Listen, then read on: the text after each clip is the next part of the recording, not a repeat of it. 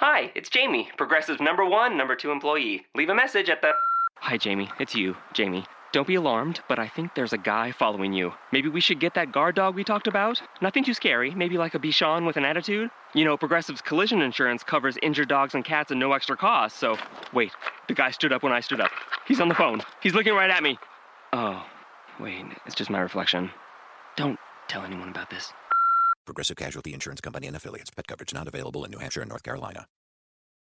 Welcome to Postcast. The Utah Jazz fall to the Denver Nuggets 105-91, the final. This one really got away early. They just didn't hit a lot of shots early. They were down. The defense held particularly strong for a long while before finally a Denver run. But the Jazz were down 10 at the end of one.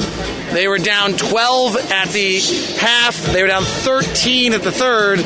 So you really look at it, it was the early start to this one that fell. This is Postcast, part of Locked On Jazz, part of the Locked On Podcast Network. Thanks very much for tuning in. David Locke along with Ron Boone. What did you see tonight? Well, I saw what you saw, a tired basketball team.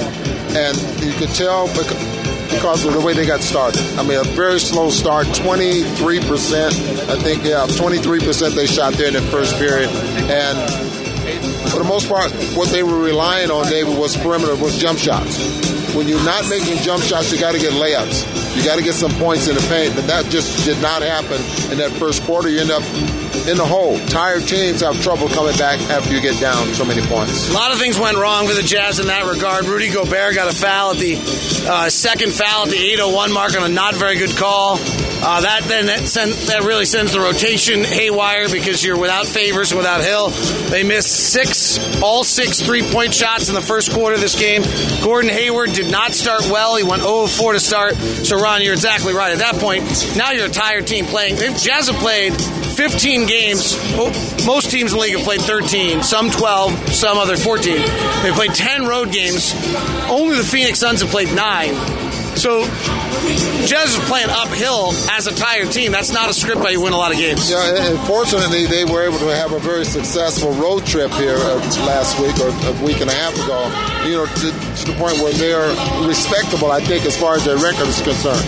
Right now, the Jazz are 7-8. This time last year, that's where they were. So and we have a much better basketball team. So it looks like you're going to have to pick things up after, maybe the first part of December.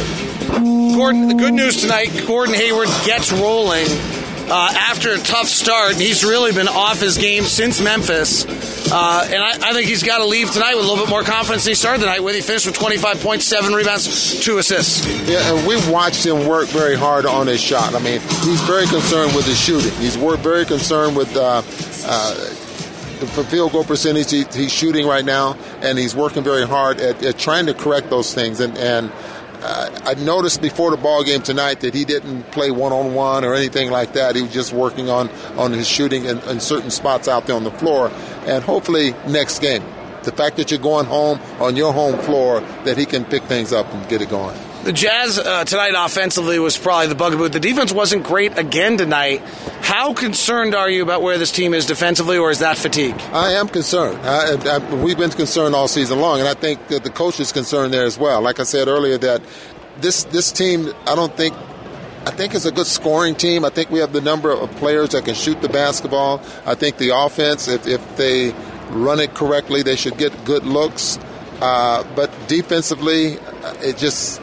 I don't know. They're just having problems stopping teams.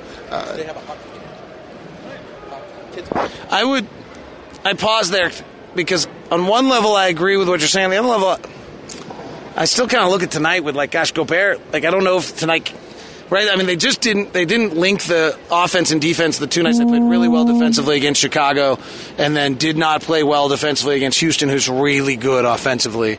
They didn't play well against Memphis. They probably should have. Tonight, I don't know. When you're tired and Gobert goes out at the 8:01 mark, I'm not sure you're going to be good defensively. I thought they held it together for a while. So I hear what you're saying.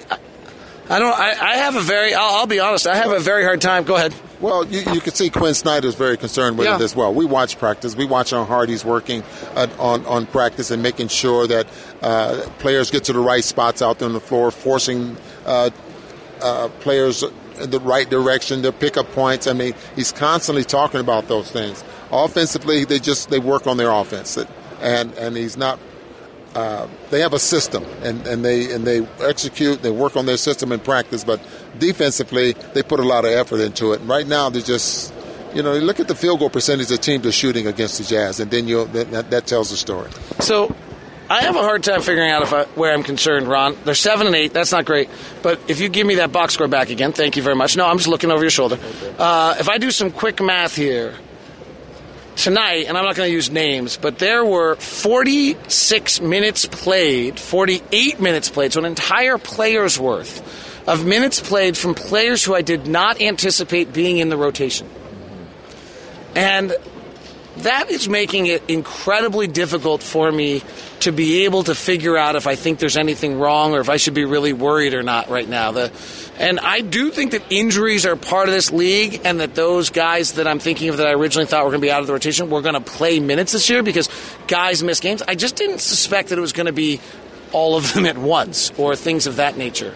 And so that's where I just don't have an opinion of who we are and what we were so good in New York when everybody played, and that was for 33 minutes. We've had George Hill and Gordon Hayward on the floor together. We fought through against lesser teams in the East and then wore out here, and I just don't know how to feel about it. I'm at a loss.